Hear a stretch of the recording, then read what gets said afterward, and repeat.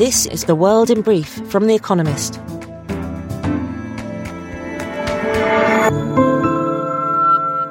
Our top stories. During Emmanuel Macron's state visit to America, Joe Biden said he was prepared to speak with Vladimir Putin, as Mr. Macron has, if the Russian president signalled an interest in ending the war in Ukraine. Mr. Biden also said he would address glitches in the Inflation Reduction Act, a packet of subsidies for clean energy that the French president fears will disadvantage European manufacturers. Ukraine has lost between 10,000 and 13,000 soldiers since the war began, according to a senior official.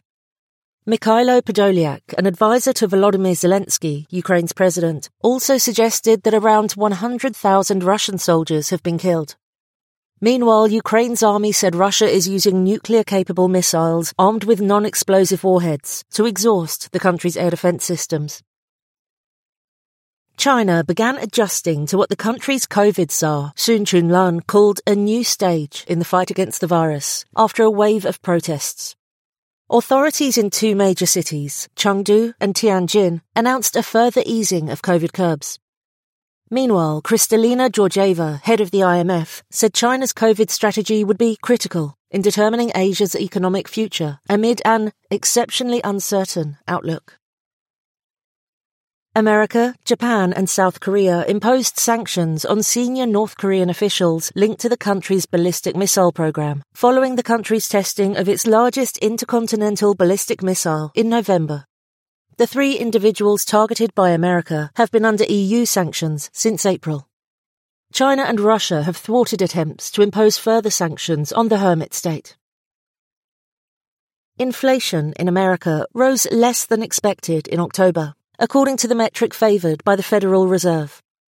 The Core Personal Consumption Expenditures Price Index, which excludes food and energy, increased by 0.2% from the previous month, after having risen by 0.5% in September.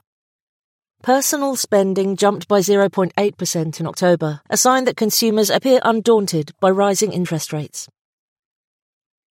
David Malpass, the president of the World Bank, warned that the growing debt burden of poor countries is increasing the risk of defaults.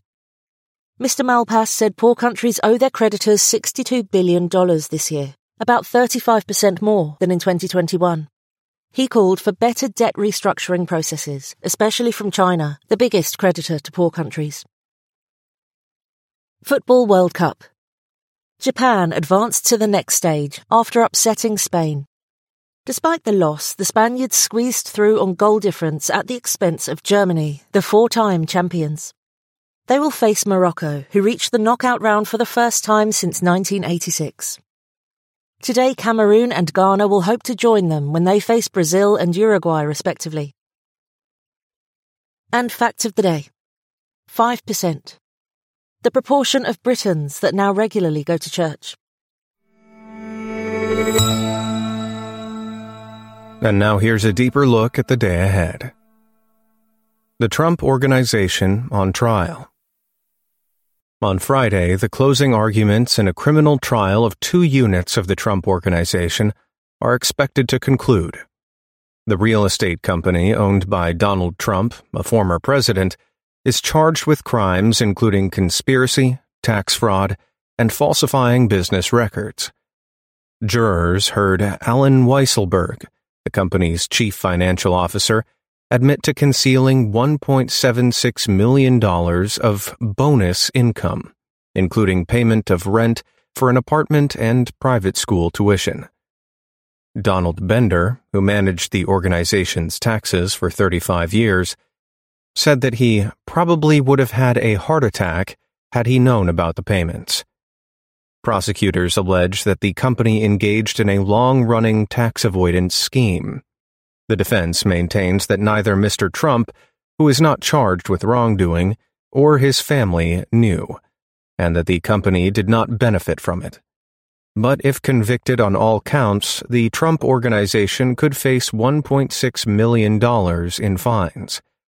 Separately, New York State's Attorney General has filed a lawsuit against Mr. Trump and his family, which accuses them of staggering fraud and seeks damages of at least $250 million. They deny the charges. That case is expected to go to trial next year as Mr. Trump's presidential campaign gets going. British politicians visit Taiwan. On Friday, a group of British lawmakers will conclude a visit to Taiwan designed in part to assess the effectiveness, or not, of Britain's foreign policy in the region. They met Tsai Ing-wen, the president, to affirm Britain's strong cultural and trading ties with the self-governing island that China regards as part of its territory.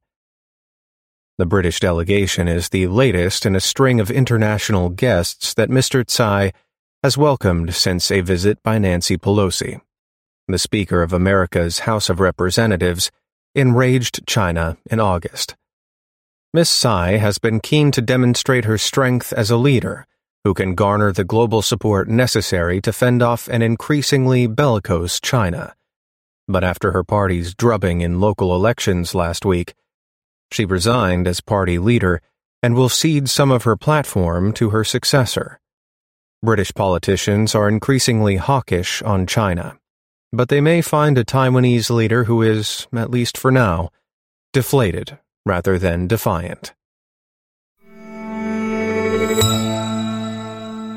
Pakistan's $1 billion repayment deadline.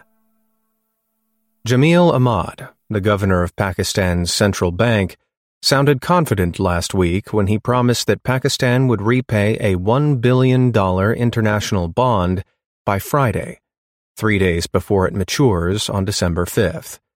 If that deadline is met, it will send a signal to international lenders that the country retains some degree of fiscal stability. It needs to. Pakistan's economy is in tatters. The lingering effects of the COVID pandemic, rocketing energy prices, and the previous government's economic mismanagement were compounded over the summer when an unusually strong monsoon deluged the country, causing more than $30 billion of damage and financial losses. Annual inflation was at 23.8% in November. The government is trying to persuade the IMF to release more bailout funds, but the IMF wants proof that officials are making progress on a plan to rebuild after the floods. Pakistan will need an awful lot more than confidence to get out of its current predicament.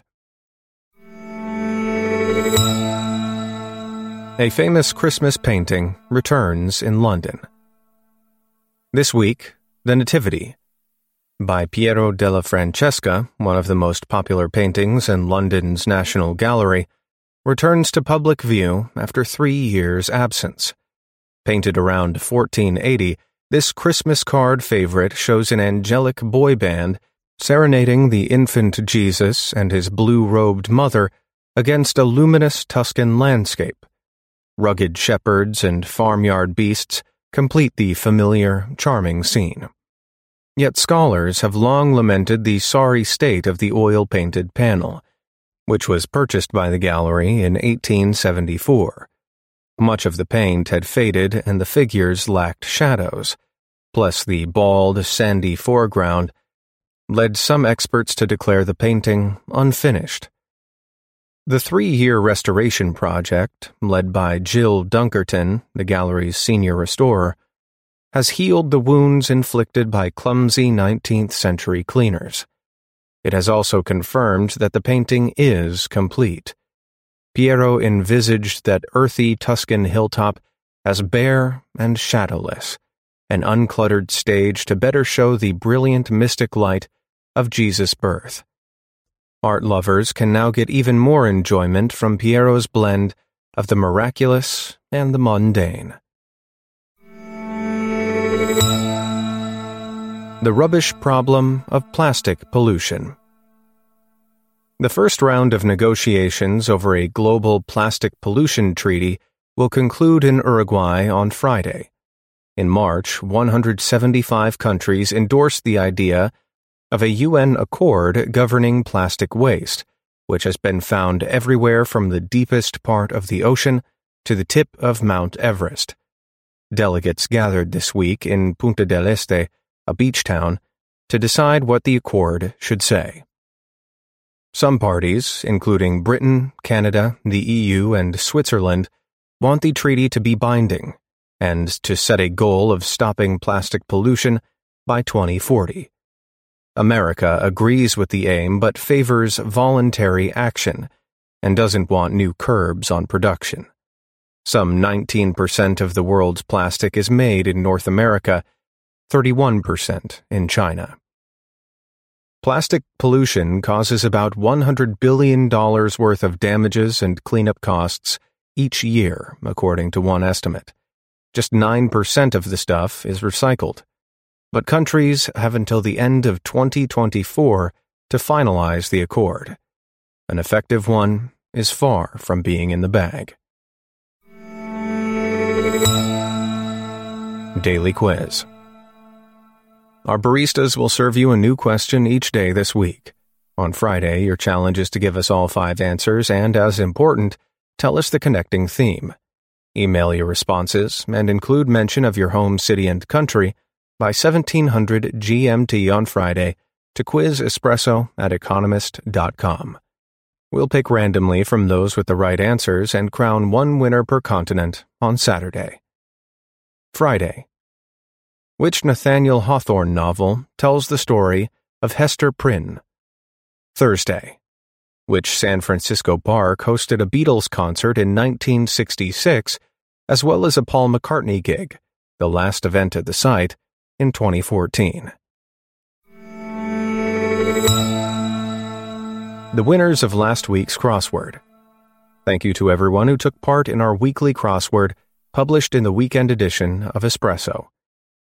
The 3 winners, chosen at random, were Rav Kiran Kota, Houston, United States; Alessandro Coloni, Bergamo, Italy; Nikarika Mitra, Dubai, United Arab Emirates. They all gave the correct answers of Anwar Ibrahim, Arabic, Intel, and Madrid. Check back tomorrow for this week's crossword. Finally, here's the quote of the day from Philip Larkin, who died on this day in 1985. Life has a practice of living you if you don't live it. That's the world in brief from The Economist, available 3 times every day of the week. You can also hear interviews and analysis from our journalists, including our current affairs podcast, The Intelligence, on your podcast app. And subscribers to The Economist have access to each week's full edition in audio. Just download the Economist app to start listening.